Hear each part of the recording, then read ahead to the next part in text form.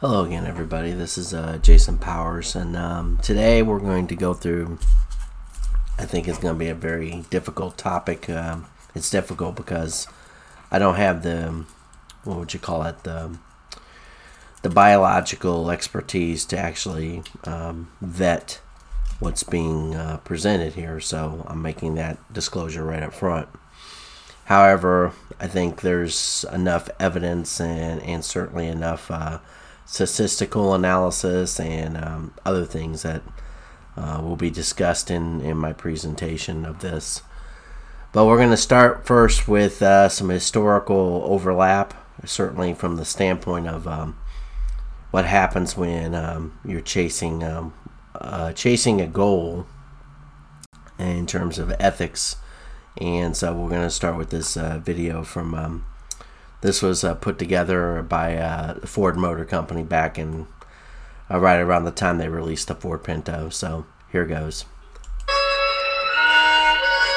Meet the Pinto, just born.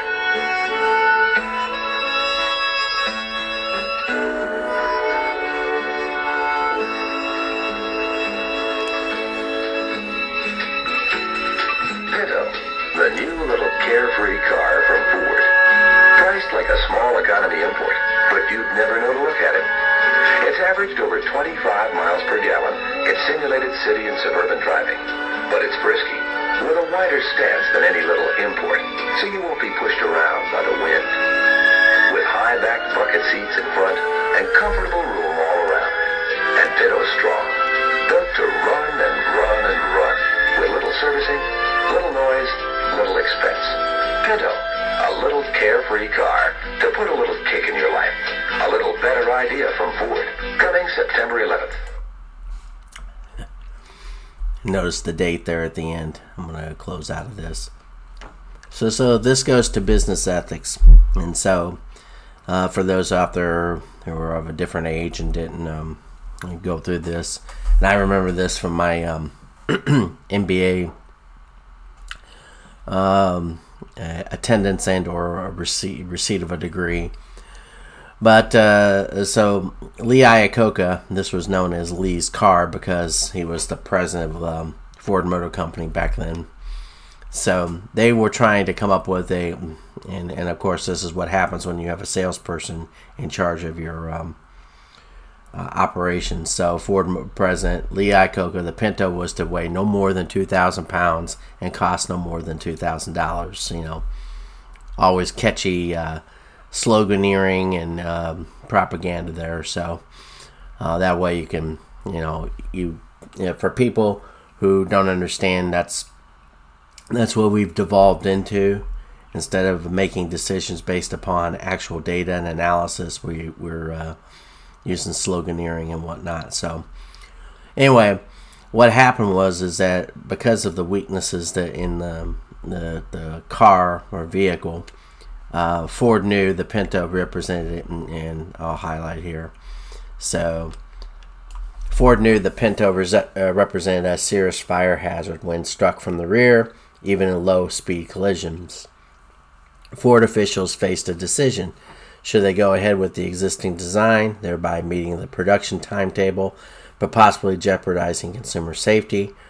Or should they delay production of the Pinto by redesigning the gas tank to make it safer and thus concede another year of subcompact dominance to foreign companies? Ford not only pushed ahead with the original design, but stuck to it for the next 6 years. So this is what happens when you have bureaucrats and engineers and people who think that they can justify this safety flaw that they had. And they did so at the time. Now, this is in $1970, which is a far cry from where we're at now. This was even pre coming off the gold standard in 1971, thanks to Nixon, and then he put in price controls and whatnot, and generated huge inflationary costs. But anyway, so they put together, and this is how did Ford reach that conclusion? We don't know for sure, but an internal report. So this was put together by them. This was fatalities associated with crash-induced fuel leakage and fires. It wasn't the This supposedly wasn't written with the Pinto in mind, but certainly had an overlap of their or what would you say, their product lines. So, for example, at that time, I think the Mustang was still hot, and in terms of its sales, even though it looked like a granny car. But anyway, it was sold in 1964. It was the most popular vehicle, and that's how Lee Iacocca became who he was. So anyway, they did an analysis, and they thought that they would have 180 deaths per year. They were putting together a cost-benefit analysis. And so they assigned a dollar amount to human beings. So in 1972, it was estimated that society loses $200,725 every time a person is killed in an auto accident. Adjusted for inflation today, figure would be, of course, be considerably higher. And they broke down what they thought the productivity of a person was, and then the medical cost, and of course all these numbers are, very arbitrary and very interesting. So, for example, victims' pain and suffering, $10,000 they assigned at that time. Funeral, at that time, a funeral was $900, at least according to them. Just kind of things. This is what people do to justify their job for one thing, but certainly justify their crassness when they reduce people to just dollar amounts, which, there's been a long push by progressives to say that that's all people on a certain affiliation. Sorry, I got a cough drop in. My voice has been terrible lately. That we just assign numbers to people, and that's how we make all our decisions. Or certainly, they base it upon politics, and of course, this goes more beyond politics. This is called what would it have cost to fix this problem? And according to Ford's insiders at that time, the estimated price of these safety improvements ranged from only $5 to $8 per vehicle. But they reasoned, and that was in that time frame. But let's just say it would have cost $100 to fix a vehicle now. But they did a benefit cost of savings, and the benefits they thought were substantially lower.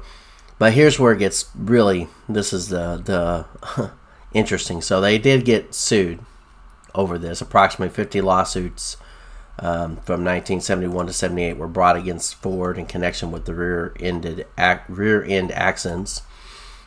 This was due to the fact that during that time frame they had about 500 accidents. Of course, Ford put the figure lower and said it was 23, but there was 500 accidents that they could that had been identified that had something to do with this.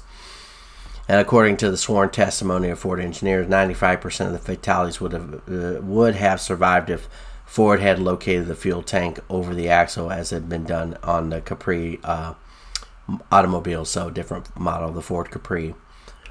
So anyway, in the Richard Grimshaw case, in addition to awarding $3 million in compensatory damages to the victims of the Pinto crash, the jury awarded a landmark $125 million in punitive damages against Ford.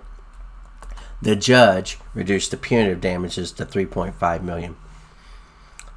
This is the problem with our technocrats and judges. Until companies and government are made to feel severe pain for the decisions they make, they'll continue to do this, and this has been going on for a long time. These aren't new problems that we're feeling today. This is showing the historical example of that. So, and this is look closer to home. So on August 10th of 1978, 18-year-old Judy Ulrich, her 16-year-old sister Lynn, and their 18-year-old cousin Donna, in their 1973 Ford Pinto were struck from the rear by a van near Elkhart, Indiana. The gas tank of the Pinto exploded on impact. In the fire that resulted, the three teenagers were burned to death. Ford was charged with criminal homicide. The judge in the case advised jurors that Ford should be convicted if they had clearly disregarded the harm that might result from its actions, and the disregard represented a substantial deviation from acceptable standards of conduct. On March 13th, 1980, the jury found Ford not guilty of criminal homicide. So, for its part, Ford has always denied the Pinto is unsafe compared with other cars of its type and era. The company also points out that in every model year, the Pinto met or surpassed the government's own standards. There you go. The government's own standards. So, the reason why this is so, we know what the Pfizer-Moderna situation is. So, what do we know, and when do we know it? And what did people know, and what were they doing during this time frame? And that's where I'm going with this. So, one thing, I guess we'll go more presently, and then go to what's really going on with this, with the vaccine. So, military official predicted mRNA COVID-19 vaccines might be paused over heart inflammation, and so he had sent an email on April 27th of 2021 that the same day the director of the U.S. Centers for Disease Control and Prevention said that the agency was not seeing a safety signal when it came to the heart inflammation experience after getting the COVID vaccine, which that would be, at that time, the CDC director is one, Rochelle Walensky. And she actually wrote an op-ed in October of 2020, right around the time her and Mark Lipschitz of Harvard and another Yale University professor wrote about, if we don't get vaccinations out there, millions are going to die, and then and of course the Washington Post we're going to blame Trump because he had presented a argument for basically the Great Barrington Declaration regarding how we should the appropriate measures we should have taken in order to avoid lockdowns and properly seek therapeutics to treat people and to bifurcate the response to this, which was logical. But of course, so I'm attaching her name to this because she was the one who decided to put her name on that article.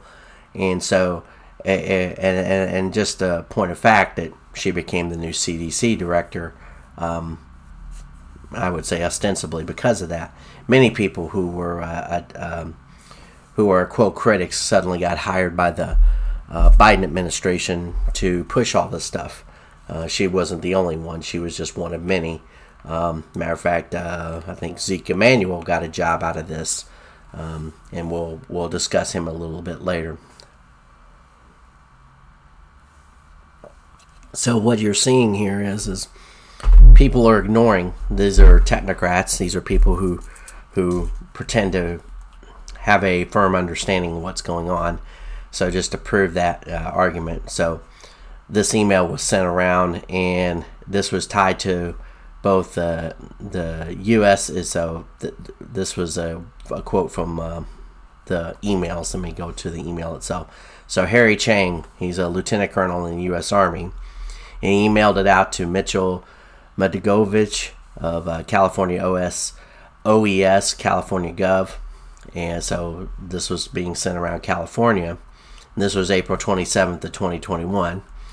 And trending news. And he writes this and sends it to about 10 days trending news and whatnot. And he goes through Pentagon tracking 14 cases of heart inflammation in troops after COVID-19 shots.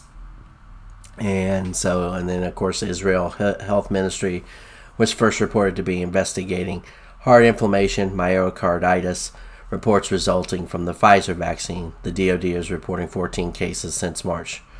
Now, everybody will say, well, those are just, those are a handful of cases. Why should we care about that? Well, yeah, just like anything else, myocarditis, heart issues, heart inflammation. We know there's an inflammation issue with regards to this situation. So anyway, going back through this, so VAERS has shown at least 45 reports of myocarditis following the COVID-19 vaccines. And so majority of the cases occurred after the second dose, 19 cases reported after the Pfizer vaccine, and 26 after the Moderna vaccine. 62% of the American cases were reported in men between the ages of 20 and 45. So they were worried about this will have an adverse impact on U.S. California vaccination rates, assessed as unlikely due to cause of myocarditis can come from multiple sources. So they immediately say, oh, it can come from multiple sources. And so likely to add further concerns by general public over vaccine safety and make the vaccine wall more challenging to overcome. Which, of course, when you rush it out, which this was the most rushed vaccine in modern history for certain, because most vaccines are, safety tested and the whole 9 yards, and it usually takes up to 10 years on average to get any kind of vaccine, and it runs to that schedule. But what's really indicative is, okay, you have these signals here, and we'll actually go to the data here since I've decided to go through it. So this is California. This is actually something I put together for I guess consumption, and see if I can get it to a level that you can read it at and stuff. I don't want to make it too small or too large, but anyway. So this is in 2021. So we'll start first with the ramp up. Okay, so California had an increased death rate going at the last of the year. It actually started around November, week 49. It was at 7,000, which is well elevated over their normal amount. This is substantial, and then every week thereafter, it was going up by about 1,000 per week. So we're talking substantial rise in death. This was at the end of 2020.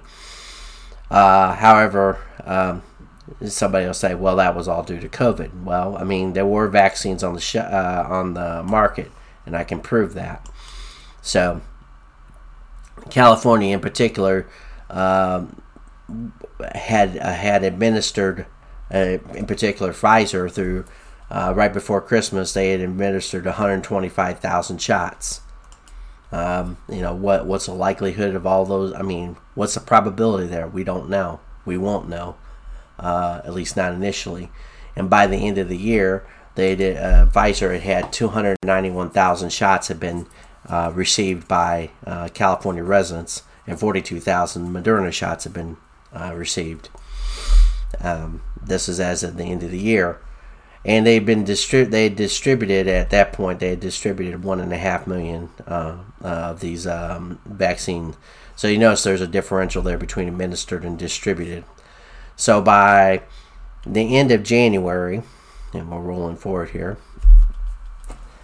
they had administered in California about 3.3 million shots of Moderna and Pfizer, and it was about 50-50 at that point, maybe a little bit, maybe 55-45 Pfizer to Moderna, and that was as of end of January. So they had put a substantial number of shots in Californians' arms at that point. I mean, that's roughly about 10% of about 8 to 9% of the population of California in total at that point. So going back to the master there, they were now granted. Somebody will say, "Well, this chart shows less death at the." So by the end of January, which is week 4, they still had 9,500 deaths. And now everybody else say, "Well, that they were showing it reduced." Well, this is throughout 2021. There was a spike throughout the entire year. It was above the average of the amount of deaths that happened. As a matter of fact, if you look at the numbers here, there was approximately on average about 223 more deaths than there were in 2021 in California. This is total deaths. This isn't broken down by causation, because causation is determined by coroners, determined by a host of people that I have no access to, and we don't know what the cost benefit analysis was for them to define define deaths by certain parameters, in particular COVID. So, for example, California, there was a substantial, so as of early 2021, that first week of 2021, they defined 5,265 deaths in California were defined as COVID deaths. Over the overall deaths were roughly 11,900. So if you take this subtraction there, that actually winds up being basically the baseline of what had normally been the number of deaths that occurred in California, except for 2018. Just so you know, 2018 there was a heavy flu season that year, especially, but it had hit particularly like places like California and Florida. I don't know if there was a weather pattern situation there. There's also an older population situation, so I'd have to go county by county to figure out exactly where that might have occurred, because obviously there's people that live in certain places and would have been more in. It might have been a localized epidemic of outbreak of influenza or whatnot. So that's getting into the weeds. Hold on a second here. So. And looking at heart, the same kind of deal is demonstrated.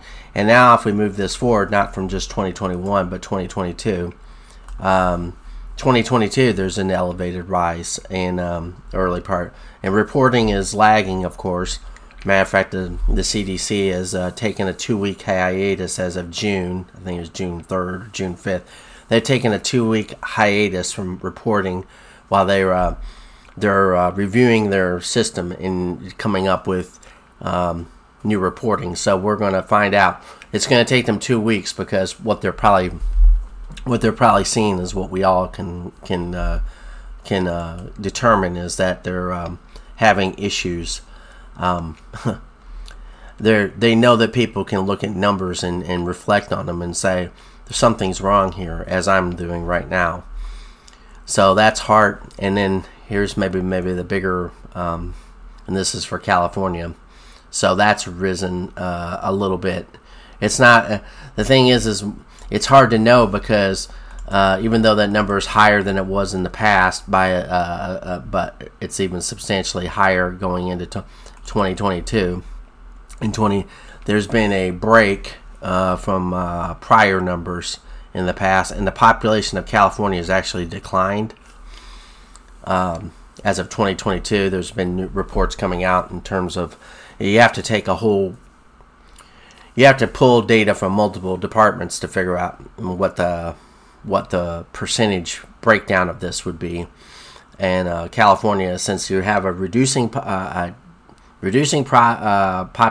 but an increase in death causality, obviously that shows a number of deaths, then that actually shows that there's been an increase in mortality. Now, where is that coming from?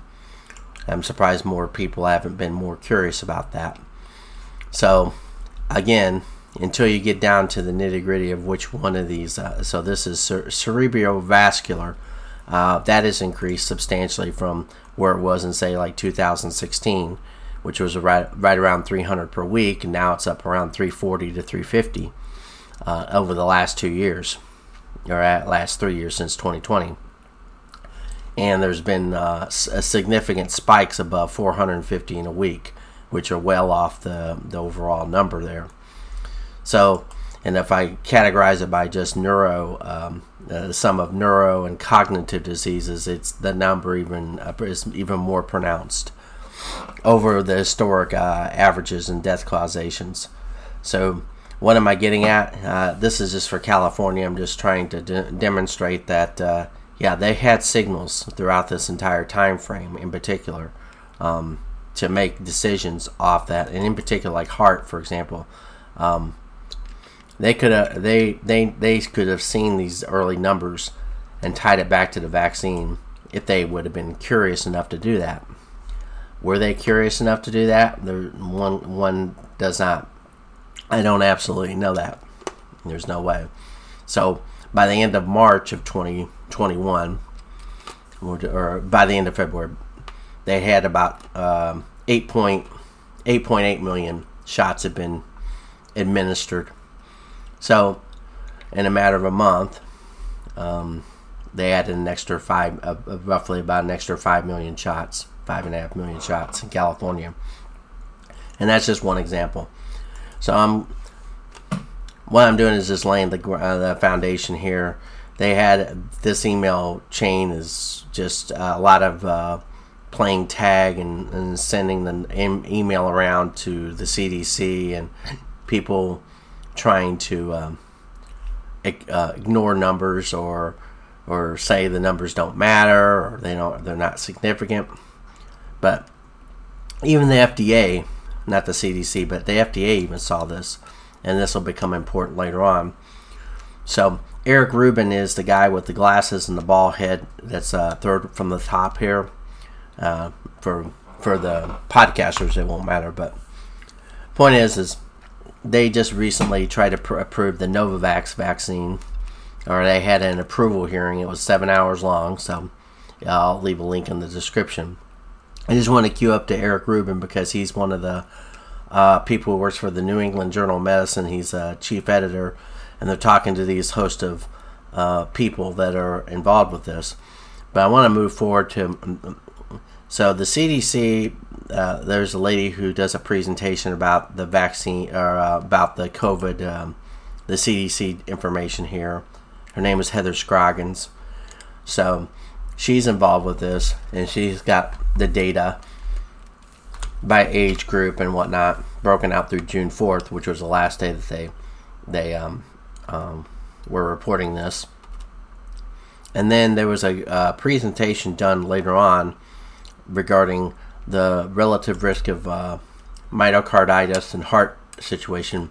This is the epidemiology. And they've been trying to guise this number. So they show the annual incidence.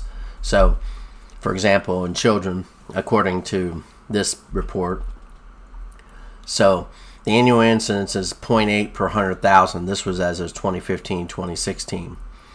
And they said length of stay and gradual decrease in incidence with age. And if you go through them, you have to go into some details here. But he has a table here. I'm trying to get to the right one. So this one is pretty interesting. So you see, though, there was a significant pop in, it says per million doses. VAERS reporting rates of myocarditis per million one doses administered. And of course, VAERS underreports substantially. They think there's been studies that say it's down around 1% of the total problem. But let's just for argument's sake, let's say that 10% are reported there. So that's 10 times as much, but still underreported. So according to this, 18 to 24-year-olds, they had, after dose 2, they had 38.9 instances being reported per million doses. Now, people will say, well, that isn't too bad. I mean, this is, like I said, this is based on VAERS. But if you multiply that by 10, like I just did, and I'm doing my head, it's more like 389 or 390 instances per million doses. And for those out there who remember Six Sigma and the error rates per million, what's a Six Sigma process? It's like 3.4 million or 3.4 incidences per million. So that's the level that you're supposed to be at, and even without my adjustments, this is well over that. And if you actually make some larger adjustments, this process is showing a substantial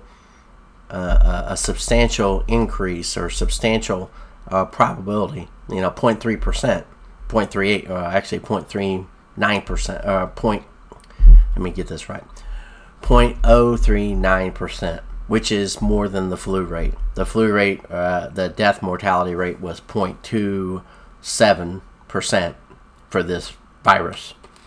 About twice of the normal case fatality rate of a typical flu season, which is 0.15%. less than 1%, 0.15%.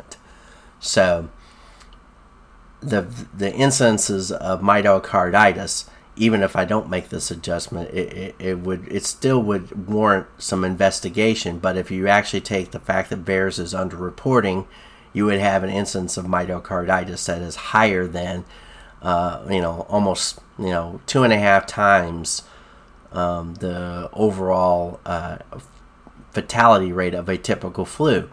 And this is amongst males 18 to 24-year-olds. I'm just focusing on that number because that really sticks out and it's very high.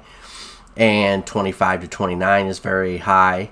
Like I said, we're talking about underreporting. So once you make the adjustments to this number, it becomes a substantial number, enough to warrant the mechanism of actually going, why is this happening? And this is their reporting. This was as of May 26th of 2022. These are the verified to meet the case deviation provider interview or medical record review, primary series and first booster doses only. So this is the United States. This is your technocrats. They actually told on themselves there. So let's get to a flat. So, and then they go through and verify U.S. reports for VAERS on myocarditis and mRNA COVID-19 vaccines amongst 18 and older. So they go through these reports, and of course they do just like Ford did. They say that there's there's 21 report deaths involving myocarditis. Median age 38 years old. The range is from 27 to 70. And then they got a list of they were cause of death was not attributed to myocarditis. They say 15 of them weren't.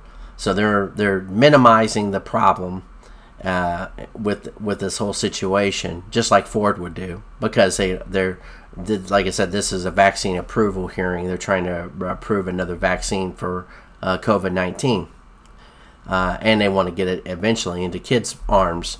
That's what Moderna and Pfizer have been doing. That's because if they can get on the vaccine schedule, then they avoid all liability.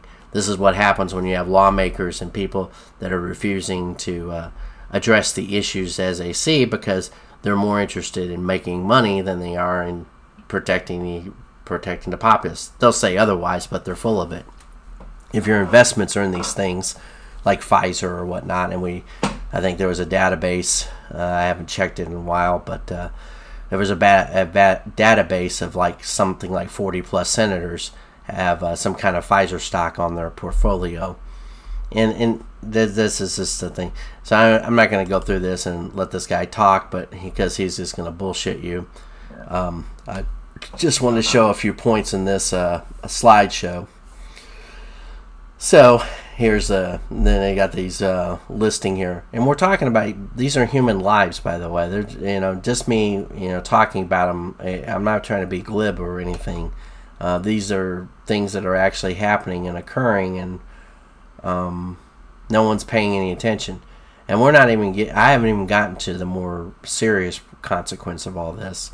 So one of the things that has come to my attention, and let me see if I can get to it. So this article is written by ArcMedic's blog. Now I have some of this absolute proof the GP20 sequences prove beyond all doubt that COVID was man-made. So early on in this situation, there was a man, there were multiple people who had found, and GP20 is HIV. So these are inserts, and this is where we're getting into the details of this. And I'm not going to go through this whole article, but talking about, at first he tries to dismiss all the people who would troll him and say that this stuff doesn't make any sense. So to get 3 inserts of GP20 to exist in SARS-CoV-2, the genomic sequences that coded for them had to have got there by recombination from another organism or in a lab, because they don't exist anywhere in nature, and it's not possible to have come from another organism. EcoHealth's proposal, EcoHealth Alliance proposal in 2018, perfectly described those inserts. And So until now, we've only discussed the peptide, and I was talking about amino acids. And like I said, this is above my head because I'm not a biologist. However, I understand the concept of engineering something, and they have these inserts that were made into the virus, the SARS-CoV-2, and there was a proposal written up by EcoHealth for DARPA that was rejected, but obviously there was some entertaining of this. So anyway, we're not going to go. I'm going to read enough of this when I do a podcast on this, or you'll know. We're not going to discuss insert 4 for now because we discussed it in part 1, but safe to say that insert 4 is quite unique and interesting sequences because it's not only coded for a very useful furin cleavage site, which increases the virulence of the SARS-like virus, but it also has homology to the HIV GAG protein, as you see. It also contains the unique Moderna nucleotide sequence we discussed in part 1 and has now been published after a long wait by Balamurid Ambati. So there was an article published about that, and I looked at it, that article, and I also wrote up something regarding Moderna and some of the interesting personal connections to that. We don't need to discuss it in this article because there's enough damning evidence in the other inserts to lay this to rest. Just to put this in perspective, I'm going to show you where these inserts are in the actual spike protein molecule, and of course in the Pfizer Moderna vaccine spike protein, which is identical in this area of the molecule. So yeah, the vaccine has these in there. So they have injected AIDS inside people, HIV. I won't say AIDS. They've injected HIV strains for those who have taken the vaccine. The rest of us, we got it through a natural, if you actually have run across this before they've made some modification, you probably have the long COVID, I would hypothesize, has a lot to do with being, you may have, your body may have adapted to it enough to where it survived. But anyway, I'm going to read this a little bit further. What is shown in the 3D model of the spike protein trimer, 3 spikes held together due to their conformation amino acid makeup. So you can see that it makes a bit of a pyramid shape. The right-hand picture shows the trimmer looking down from the top, and the left-hand picture. Imagine flowers in a vase.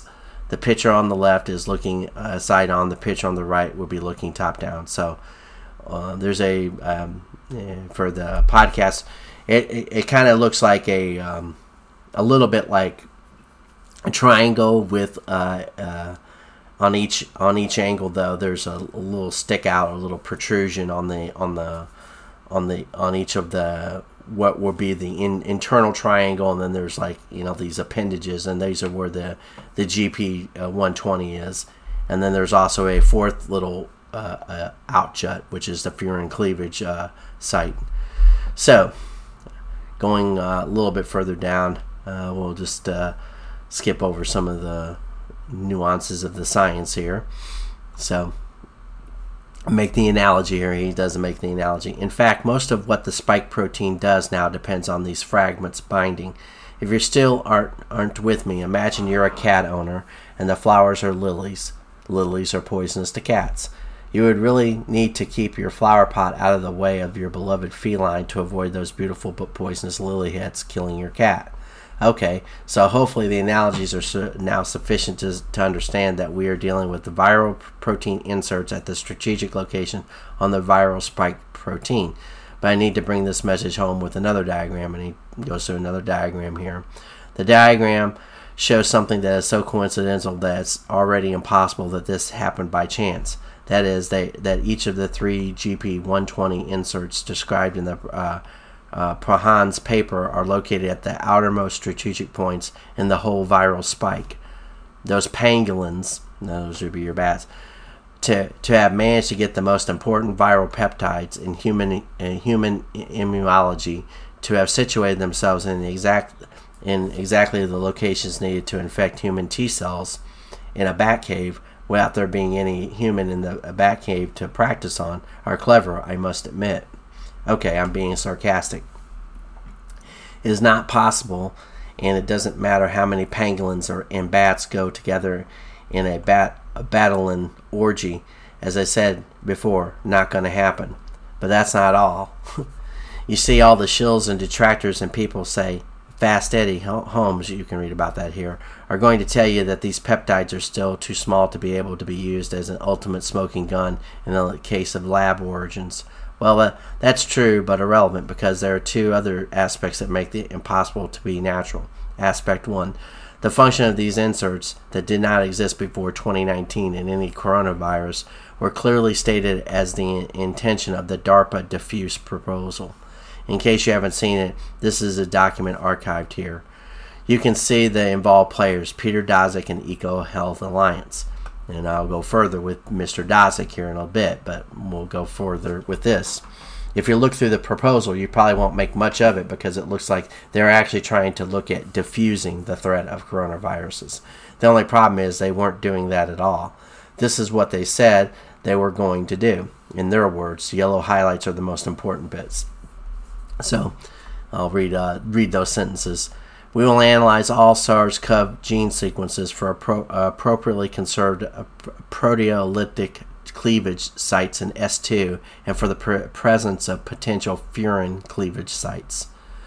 Where clear mismatches occur, we will introduce appropriate human-specific cleavage sites and evaluate growth potential in viro cells and HAE cultures.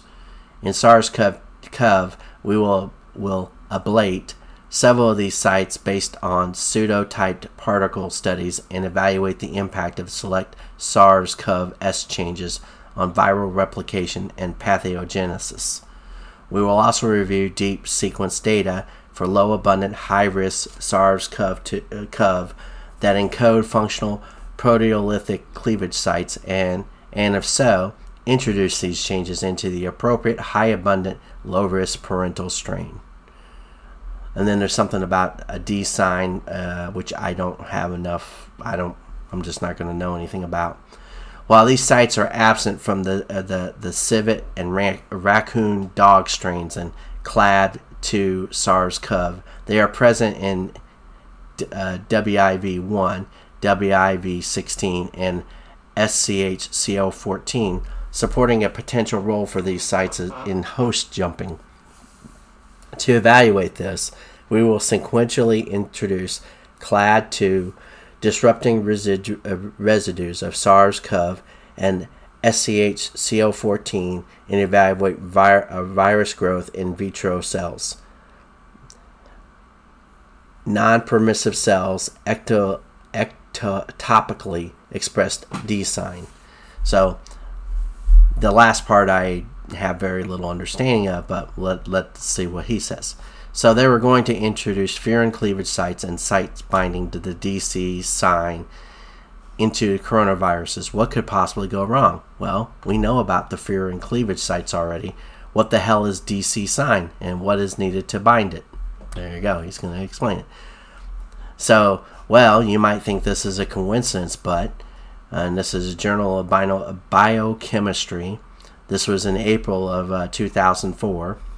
And DC signs bind to HIV-1 glycoprotein 120 in a distinct but overlapping fashion compared with the ICAM2 and ICAM3. And this was written up by a host of authors, but we'll just go on. So DC sign binds with high affinity to the envelope of the glycoprotein GP120 of HIV and has been shown in vitro to transfer HIV from monocyte-derived dendritic cells to permissive CD4 T cells. It is believed that the high affinity interaction of GP120 with D sign on DCs facilitate HIV infection of the CD4 permissive T cells in the lymph nodes during the natural course of dendritic cell migration from the peripheral mucosis to the secondary lymphoid organs. So There's a little bit more in this, but the point is I think I made my point. So your CD4s, your T cells, are being impacted, and it allows for permissiveness of in the transfer of HIV. That is just one paper. There are many DC signed GP120 binding. Essentially, it's a part of the mechanism that HIV-1 uses to bypass the immune system and gain entry into the very cells that keep your immune system working. Your T cells, correct? That was one of the bigger situations that was mentioned in was a docudrama and the band played on the idea of why are the T cell counts going so low, because this virus was connected to that. So we'll go to aspect 2 here. The genomic sequences coding those GP120 loops don't exist. What the hell does that mean? Well, in order for those pangolins to get some viruses together and naturally create a new one with their clumsy claws, they needed another organism that has some genomic sequences, the Gattaca, that can transfer to the old virus to make a new one. It's called recombination. I mean, sure, the old virus can undergo some mutations, in other words, when you look at Gattaca, you can change one of the letters of G-A-T, etc. But these are evolutionary, very slow, and can result in deletions and changes. In order to get inserts for these to happen by chance is so rare, it would take millions of years to develop functional inserts by chance, so you really need a genome donor. Essentially, you need to make a chimera RNA donated from another organism to the first organism to make a new organism. In other words, for inserts of this size that are functional, the genome sequences coding for them must exist somewhere, because they have to be donated to form the chimeric RNA. So let's find out, shall we? All we have to do is plug the genomic sequences into BLAST. BLAST is like a search engine, basically, for the virologists or the people that are in this field, which I'm not, so I don't know. But I've seen the results be popped out, and it just shows where these things have been stored in a database, and people can look at it and see if those sequences exist in any other virus or organism that can recombine with the virus. On the latter note, it's important to be clear that bacterial DNA cannot recombine with RNA viruses in nature. I'll repeat that. On the latter note, it's important to be clear that bacterial DNA cannot recombine with RNA viruses in nature. So, but let's just accept that in other words, he says for sake of argument. But let's just accept that for a minute. We have 3 GP120 HIV peptides inserts to BLAST. The TNG, TKR, the HKNNKS, and the RSYL, TPG, DSSSG. Two of them are what are called 6-mers, requiring 18 nucleotides to encode, 3 for each amino acid. So in other words, it's just mathematics there. So remember, the recombination between viruses occurs at a genomic level, the nucleotides, and not at the peptide level. In other words, to show a recombination event has occurred to insert this TNG TKR, we need to find the genome sequence that encoded TNG TKR and see if it exists in another virus. So we needed genomic sequences for the peptides, and here they are, and he gives the sequences here. Immediately you can see that the longer one will be most interesting. In other words, the longer your peptide is, the more complex the sequence would be for the nucleotides. Like I said, this is not my field. I'm just reading through this and it basically a basic step-by-step understanding. Immediately you can see the longer one would be the most interesting, because the probability of encoding occurring by change is approximately 1 in 4 to the power of n, which is n in the number of nucleotides. So 36 36 length is 1 in 4 billion trillion or so. But for the smaller ones, we'll need to restrict the virus again. So let's do it. And he goes through this, puts the information in there. Here's the first one on the screen, and it pops it out. So there's some sequences here. They're all HIV isolates. The output for insert 2 is more interesting and busy, so it requires a filter for the percent identity. In other words, get a perfect match. So there's a matching scenario here, and shows where they came from and what their score is. Pretty much all those are phages, which can be used in the lab to transfer genomes to bacteria. But all those that appear to be 100% alignment, sometimes BLAST does strange things, and in fact, none of the list matches all 18 nucleotides. That is, there were no 18 per 18 match in this sequence of viruses. So there's nothing out there that matches 100%. So he goes back through this. He gets 16 of them. Let's see on the other one. So of our 2 sequences so far, he did run this scan here. I'm going to just stop here for a second. So far, we have 2 that don't match any viruses fully 18 to 18. And the closest match is an HIV-1 and bacteriophage. Now the last one, because it's a longer sequence, we will be less restrictive for our search, just excluding SARS-CoV-2 and synthetic constructs. We can use the megablast for highly similar sequences. So, no significant similarity found. And there we have it. 3 gene sequences. None of them exist in viruses. One of them doesn't exist in nature at all. Yet they appear in a virus that arose from nowhere 1 year after EcoHealth said they were going to make one that did exactly what they proposed. And they produce peptides that arise exactly on the binding sites of the virus. As I said, those pangolins they're smart, I tell you. And then that's basically the end of it. So, and then he's got Charles Rixey's blog, Prometheus Shrugged, and anyway, I've looked over that. But people say, okay, so what? Well, here's from Charles Rixey. So, as it turns out, there are some people that have been doing this modeling on the HIV spike back in the day. He and Gary, this is another scientist, actually Gary appears in the Fauci emails, which we're going to get to in a second, did the same with SARS. That same year, he created the first FDA-approved fusion inhibitor, Fuzeon, F-U-Z-E-E-O-N. So think of neon and fuse. He even touted it in his 12920 80-page little book on nCoV. Then the SARS spike in 2003. Within 5 months, the FDA had cleared his peptide fusion inhibitor, Fuzeon.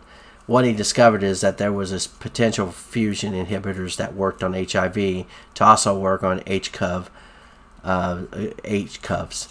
The WIV was really into peptide. The Wuhan virology lab was really into peptide inhibitor research. They were also working on HIV vaccines, don't you know? They knew, just as Gallagher had pointed out in 2003, that including enough of the HIV inserts to construct the GP120 GP41 will allow them to use a peptide infusion inhibitor instantly to keep themselves safe. Yeah. They even created an aerosol version, which is certainly fortuitous since the standard intranasal spray would be less effective against SARS-CoV, which could attach to the lungs in far greater quantity due to the furin cleavage site.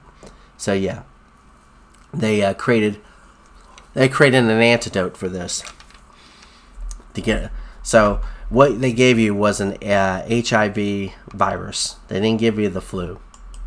So that's the reason why there's been all this strangeness with this situation, and why these people are doing full court press to hide this from everybody. And then this is from the same tweet, a bunch of information that it doesn't matter, but I'm just showing it. But macrophages and dendritic cells, DC sign, so the binding of the HIV GP120. and then a picture or diagram of the GP120 and how it sticks out. So yes, your biologists know this is going on. So, and this goes to the next thing. Healthy young people are dying suddenly and unexpectedly from a mysterious syndrome as doctors seek answers through a new national register. This is as of June 8th of 2020. This is just a few days ago. People under the age of 40 being urged to go and get their hearts checked. So myocarditis, pericarditis, this is just sick. Many potential to be at risk of having sudden adult death syndrome. Yeah, there was a paper on this done back in 2005, but it hasn't been cited very often. I checked it out. It's about 40. There's just the thing is it was still tied to heart. It's tied to the heart, which of course isn't it convenient to have this syndrome? And like I said, this paper was published in 2005. So when the original SARS and various other things, they were already testing this out in the lab. So we have scientists out there that are creating these chimeras in labs around the world, including Ukraine probably, with the 46 that the United States military has suddenly said that they have all these labs. So anyway, and of course it took a 31-year-old woman who died in her sleep last year, may have had, they called SADS. You just can't make up these names. That tells you where we're at. So what's this got to do with the price of tea in China, you may say, with regards to conspiracy? Well, here's one part of this. So this is a guy named Fernando Francisci Tadish, T-A-T-S-C-H. I can't pronounce. So he works for AbbVie. And the reason why I mention this, okay, so this was an email sent to Fauci on January 30th of 2020. This was even before the email was sent about engineering of the virus. But the subject matter is called Consultancy Request Coronavirus. Dear Fauci, on behalf of AbbVie, I would like to explore your interest and availability for scientific consultation. AbbVie is interested in your scientific view of the COVID-19 epidemic. So they're already declaring it an epidemic or pandemic. Your assessment will be very informative for us in the context, and they block that out. If you're interested, we will need a brief CV in order to elaborate a consultation contract. Once the contract is executed, we would like to invite you for a phone conference, which will include a few medical AbbVie colleagues. Look forward to hearing from you. With best regards, Fernando Tadish. He's the therapeutic area head for HCV, RSV, whatever that is, and he works for AbbVie. And you say, well, who gives a damn about AbbVie, and what's that got to do with the price of tea in China? And he emails him again. Then the very next day, on Friday, another response. The below invitation is for a meeting identical to the advisory forward. We wonder if a short phone call could be beneficial to offer further context. With best regards, Fernando. So why was he sent? So they sent another meeting. This is on the 31st, and he sent it to. He carbon copied Hans Bacher, Baderish. I can't even pronounce the name, but those who can. Valabh. So Vallabh. I don't know how you pronounce that. It's a different name from anything I'm used to. So Fauci sent to Christina Cassetti. He says, please handle. And this was on Saturday, February 1st. So he delegated to Christina Cassetti this situation. And you'll say, okay, what's that matter to anybody or anything? Okay. So later on, and we'll get to it here. Just a second.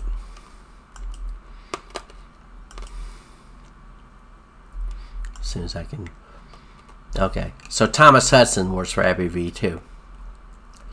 He got a little bit more, let's just say he got a little bit more game time play.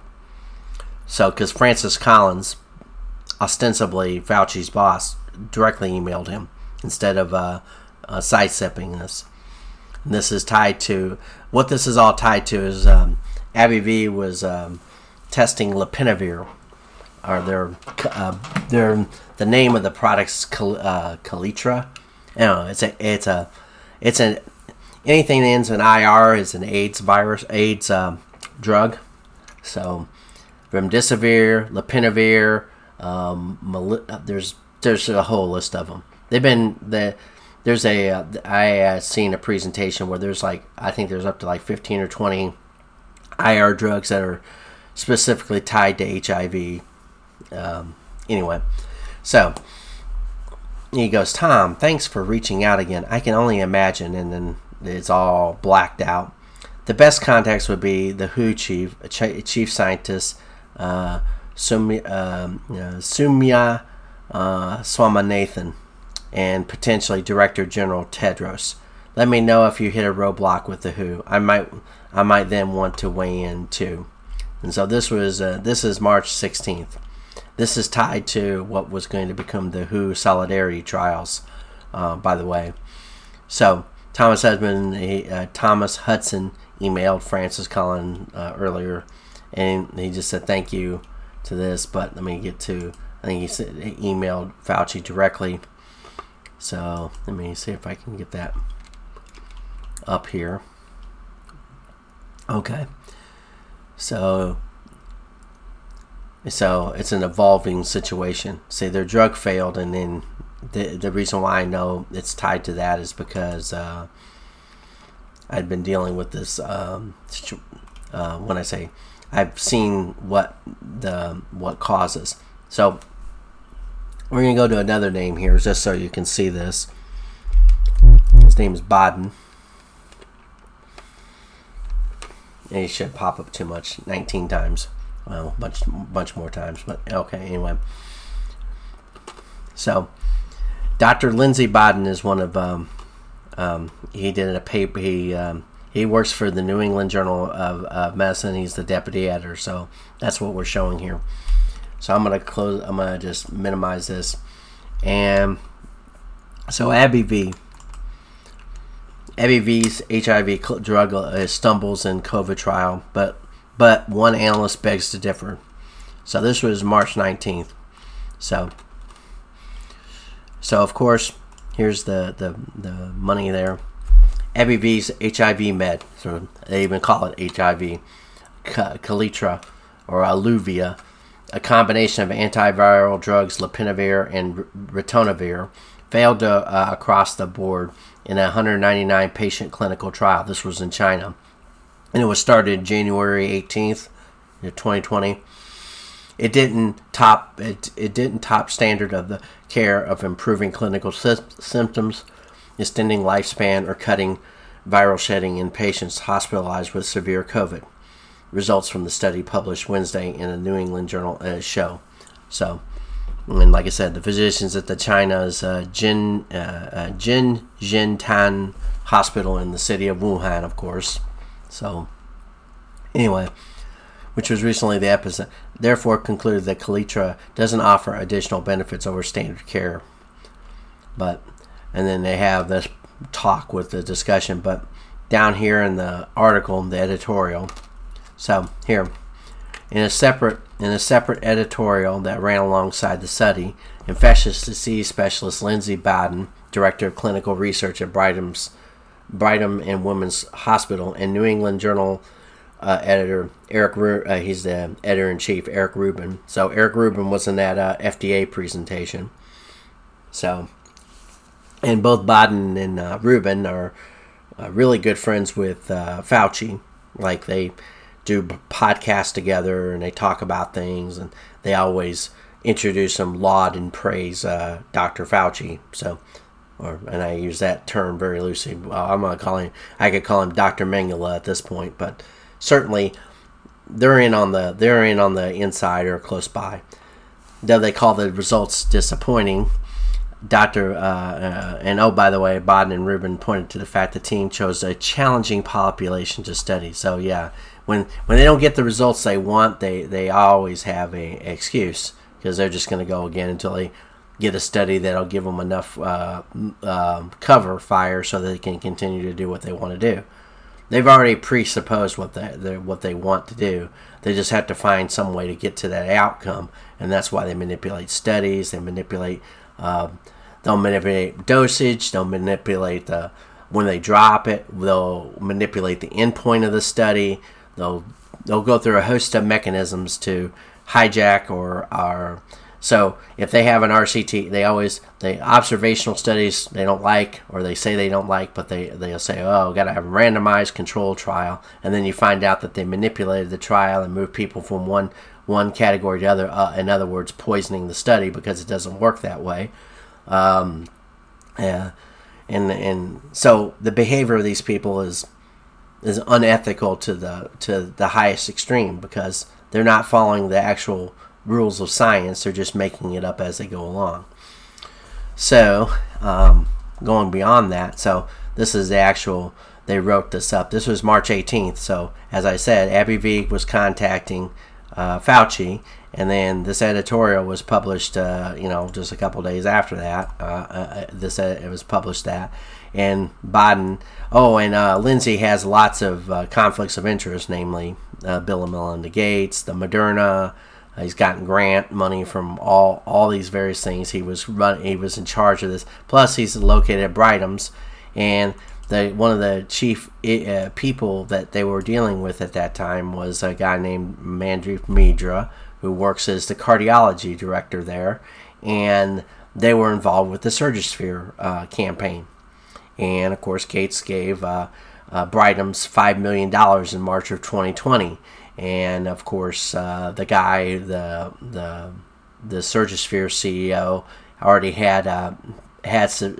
was severely compromised in terms of the fact that he already had 3 standing lawsuits against him. He was dismissed in February 2020, and then lo and behold, this little-known company out of Chicago, by the way, Chicago, where Abby V is headquartered.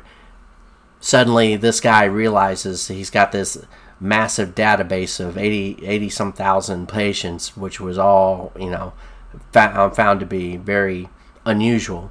And he hijacked both hydroxychloroquine with usage of zinc and whatnot.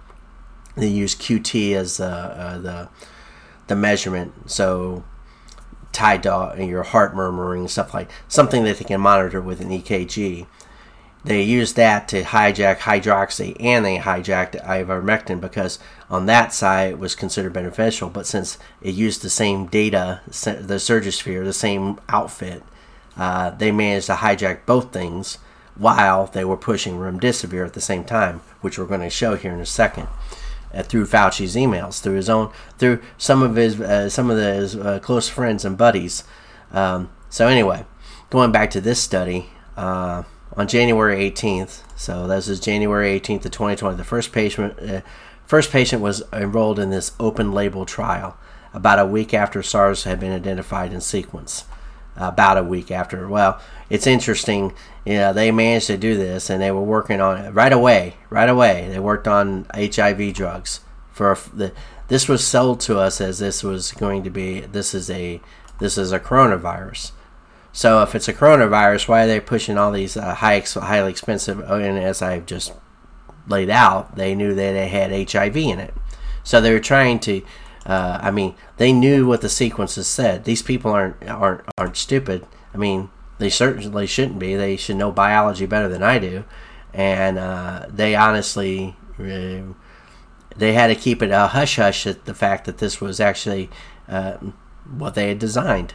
So anyway, this didn't work, and this drug didn't work. Remdesivir didn't work, and we'll find out. Go to the receipts there. So Biden doesn't have anything to do with this, but Emmanuel, I'm gonna have to bear with me. So let's see if it pops up here fairly quickly. I got most of this stuff highlighted, though I'll be the first to admit I probably should have put in Zeke instead of. Let's see if okay. So there we go. So here you get this. This is Ezekiel Manuel. This is he works for at this time He was working at the University of Pennsylvania. These are earlier emails, by the way. So we're going to go to the next one if I can ever get there. Okay, so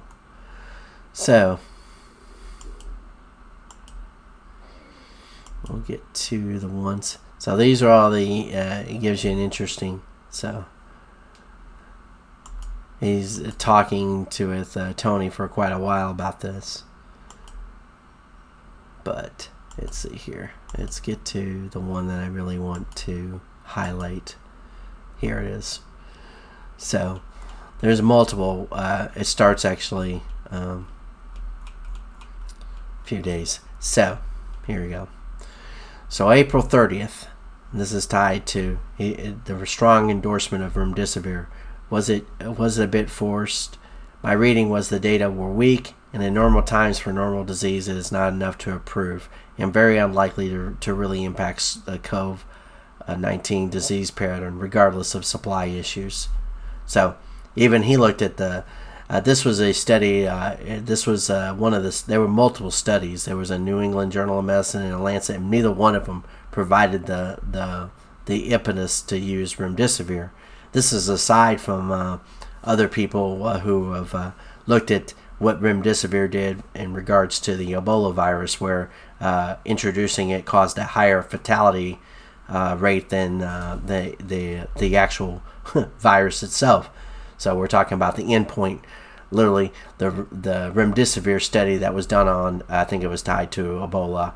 Don't hold me to that.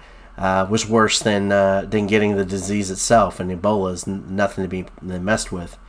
So Fauci didn't like being called out on that on April 30th. I did not strongly endorse it. This is Fauci's own mouth. I specifically said it was not a knockout drug. It was only a baby step in the direction of developing more and better drugs. Yeah, developing more and better drugs, including vaccines in particular. I said that it was important because it proved in a well-powered, randomized, placebo-controlled clinical trial. Notice the bloviation there. That one can suppress the virus enough to see a clinical effect as modest as the effect was. There was no substantiation of that. They were getting the same thing. I didn't think I forced anything, but this is April 30th. He responds, and then so they're having this conversation throughout this day. By the way, one day. So this is 2/12. And because Ezekiel is important, he responds to him 3 hours later. And then Ezekiel responds to him roughly an hour later. Sorry for misreading what you said. I think maybe I overinterpreted. Lots of finance people called and seemed like I was a downer compared to you. But I think we agree. So, finance people. So, it goes to what I've been saying is it's all about money for these people. And they go on and they talk to each other and I look forward to chatting with you soon. And then he goes up here and says, hey, let's go have dinner. And oh, by the way, Ezekiel, his wife, so Fauci's wife took over for where Emmanuel was in terms of, I think they actually were at the Department of, they're supposed to be ethics in the situation. And Fauci's wife works with something tied to ethics. The irony is just beyond anything. So here's the next little data point since we know about Peter Daszak.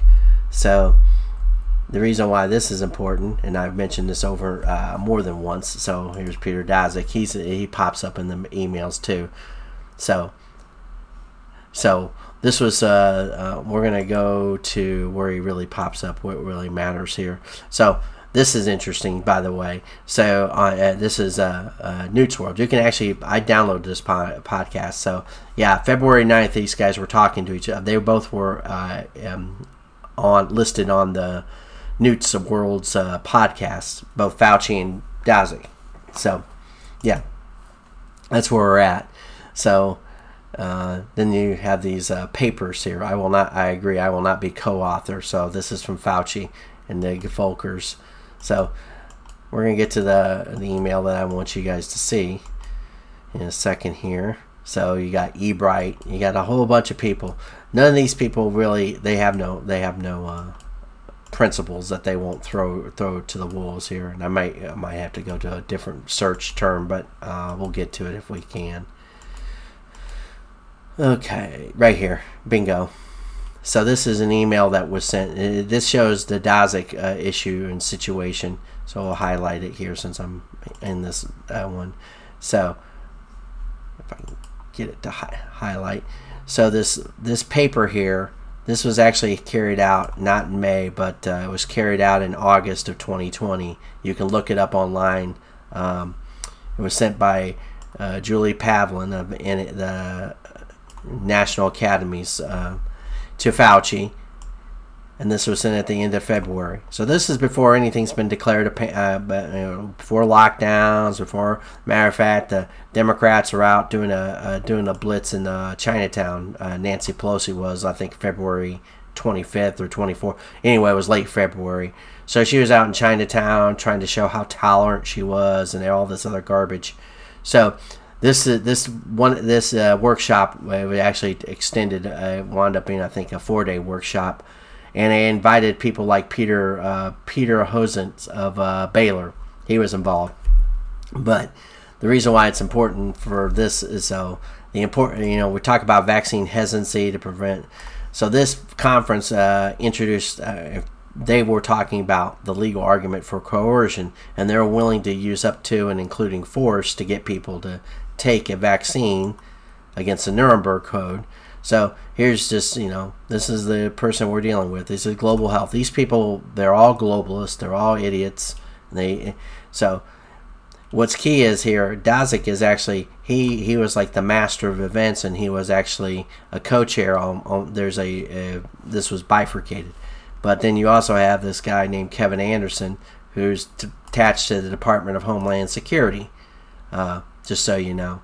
And then and then you got the whole list of.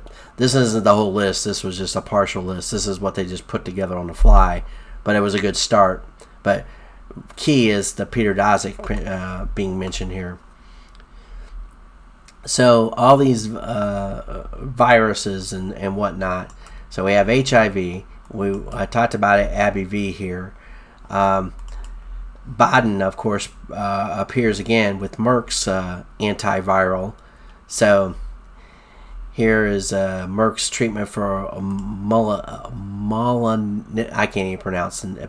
It's MOLNUPIRAVIR. It's another antiviral AIDS drug, and of course we have our friend Lindsey Bodden again pops up. And of course, he's don't get me wrong, his field and his specialty is in this, but the fact that he is so connected to all the players, he's not unimportant. He's very important. He isn't the only one in that specialty or field. In my many years of chairing this committee, so he's a chairman. He chairs the FDA. This is the first meeting that has gone over its time limit, which I think speaks to the complexity of the issues. Lindsey Bodden of Brightham's. So, yeah, the endorsement covers adults with mild to moderate COVID within 5 days of symptoms onset. The interesting thing here, so this is tied to Merck. He's also tied to Moderna. He's tied to he's deep in this whole situation, and he's Fauci's buddy. So lastly, we can look at the Department of Homeland Security here just for a second. So just remember, George W. Bush was the one who made the push for the Department of Homeland Security, which has been used against us, which is being used against us. They want to create a Department of disinformation underneath it. That's the Department of Homeland Security now. They've been turned on us. This is what you get when you have bureaucrats out there who, the department, I shouldn't highlight that. It's hard to read. So anyway, the president proposes to create a new Department of Homeland Security, the most significant transformation of the U.S. government in over half a century by largely transforming and realigning the current confusing patchwork of government activities into a single department, centralization of power, whose primary mission is to protect our homeland, which it doesn't. We have a border crisis, and yet where's the Department of Homeland Security? If you're really interested in the Homeland Security, you wouldn't leave the southern border wide open. I mean, it's like, oh, we're going to defend against all threats, foreign and domestic, but we're going to leave our back door open and let everybody who wants to come in, it takes nobody with any level of logic to understand that, they have no the idea of Homeland Security is total, because we have been turned into the domestic threat. So this is what happens when you have an apparatus that is at the back end of its the current U.S. Federal government needs to be deconstructed down to its most minimal parts if we are to have a country left at the end of this decade. That's kind of where I think we're at. So anyway, that's just my opinion about that. But and we'll end with a couple things. This is tied to the progressives, why progressives love government experts, and there was a quick analysis here. The expert class is a tool for state building. The success of this idea presents a great victory for progressive ideology. Progressives have long been committed to creating a special expert class as a means of building state power. In the United States, for example, the cult of experience really began to take hold in the late 19th and early 20th centuries and led directly to support for more government intervention in the private sector. As Maureen Flanagan notes in Progressives and Progressivism in an Era of Reform, social science expertise gave political progressives a theoretical foundation for cautious proposals to create a more activist state. Professional social scientists composed a tight circle of men who created a space between academia and government from which to advocate for reform. They addressed each other, trained their students to follow their ideas, and rarely spoke to the larger public. Exactly. And I'm even a product of that in regards. So, for example, I got a degree in industrial engineering, and Frederick W. Taylor was, he created a whole concept of how to, use expertise, Thurblings, and, for those who know the movie Cheaper by the Dozen and all these other kind of things. You had these people come along who, believed in the managerial class, structuring and coordinating together how work was supposed to be done and how to best utilize that to garner more productivity out of people. But this thing can also be turned into something where you push along ideas that have no business being pushed along, and we'll end on a video regarding that, because while it's a feat of engineering, it's impractical and will never. It's the kind of hope and pie in the sky wishful thinking that goes along with a host of ideas that are out there with people. So we can go through I'll leave a link in the description of this for those who want to read about central planning and this kind of stuff, and who should rule, and how things have been how we've been put together to fall prey to all this. So yeah, we'll go to this.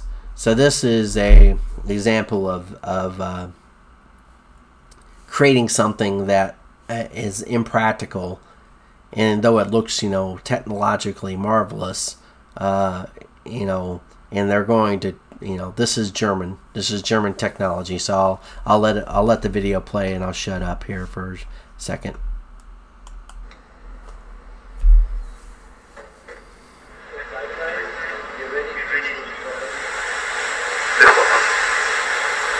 So this is a liftoff for the podcasters.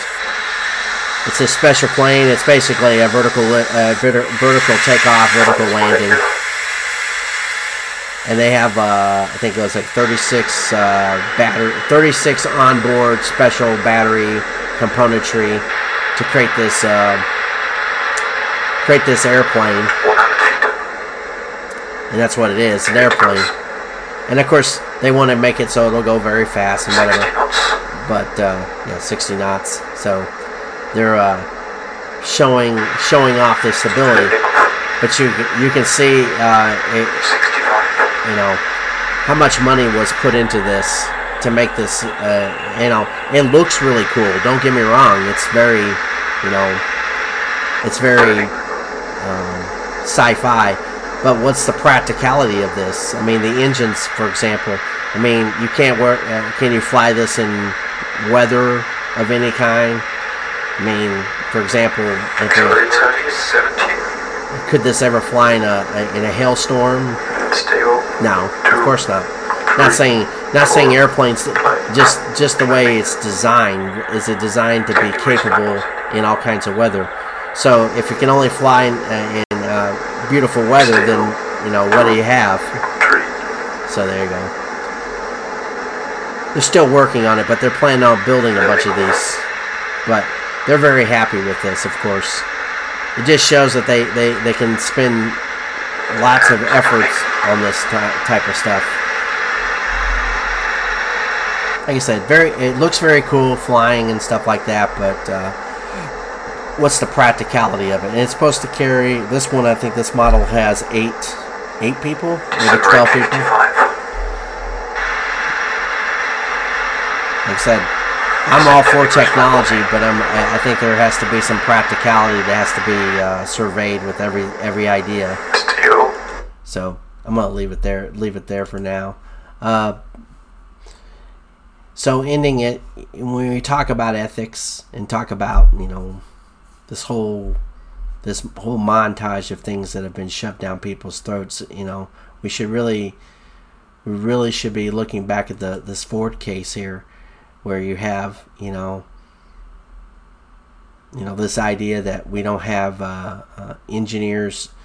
We have people put together, and I didn't even get into the Moderna thing. We have people that are putting together these viruses, or doing these lab experiments, and there's a high probability this was intentionally done. And of course, now you have the intentionality of a rushed vaccine onto the market, which has infected everybody with an HIV chimera that they put together. And of course, there's enough circumstantial evidence that shows that they knew exactly what they had, and yet they didn't tell anybody, because of course that would raise too many questions and panic. That's the reason why they have to say it's natural. Anybody who question that theory, and it just it goes to show you.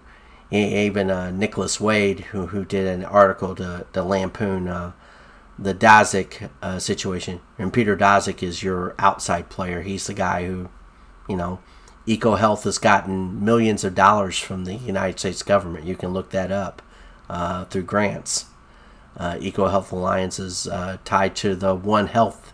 That's been the research of others who are on this path. Mr. O'Shea out there, who's noticing this is all a very, very well oiled kind of push to get us all into their box, and not only just on the health box but the financial box, and they're doing it through whatever means. The people that have been involved with this and have not been sought out for adjudication or judgment, or however you want to call it, been sought out to be arrested and fully put under the microscope. Their day has to come, or else we're not going to have a country, and we may not even have humanity. So I know that sounds overly dramatic, but it certainly seems the case if we continue to have the problems with people from here on out, which we will. It was a variable time bomb. So anyway, that's where I'm going to leave it for now. And thank you very much for listening.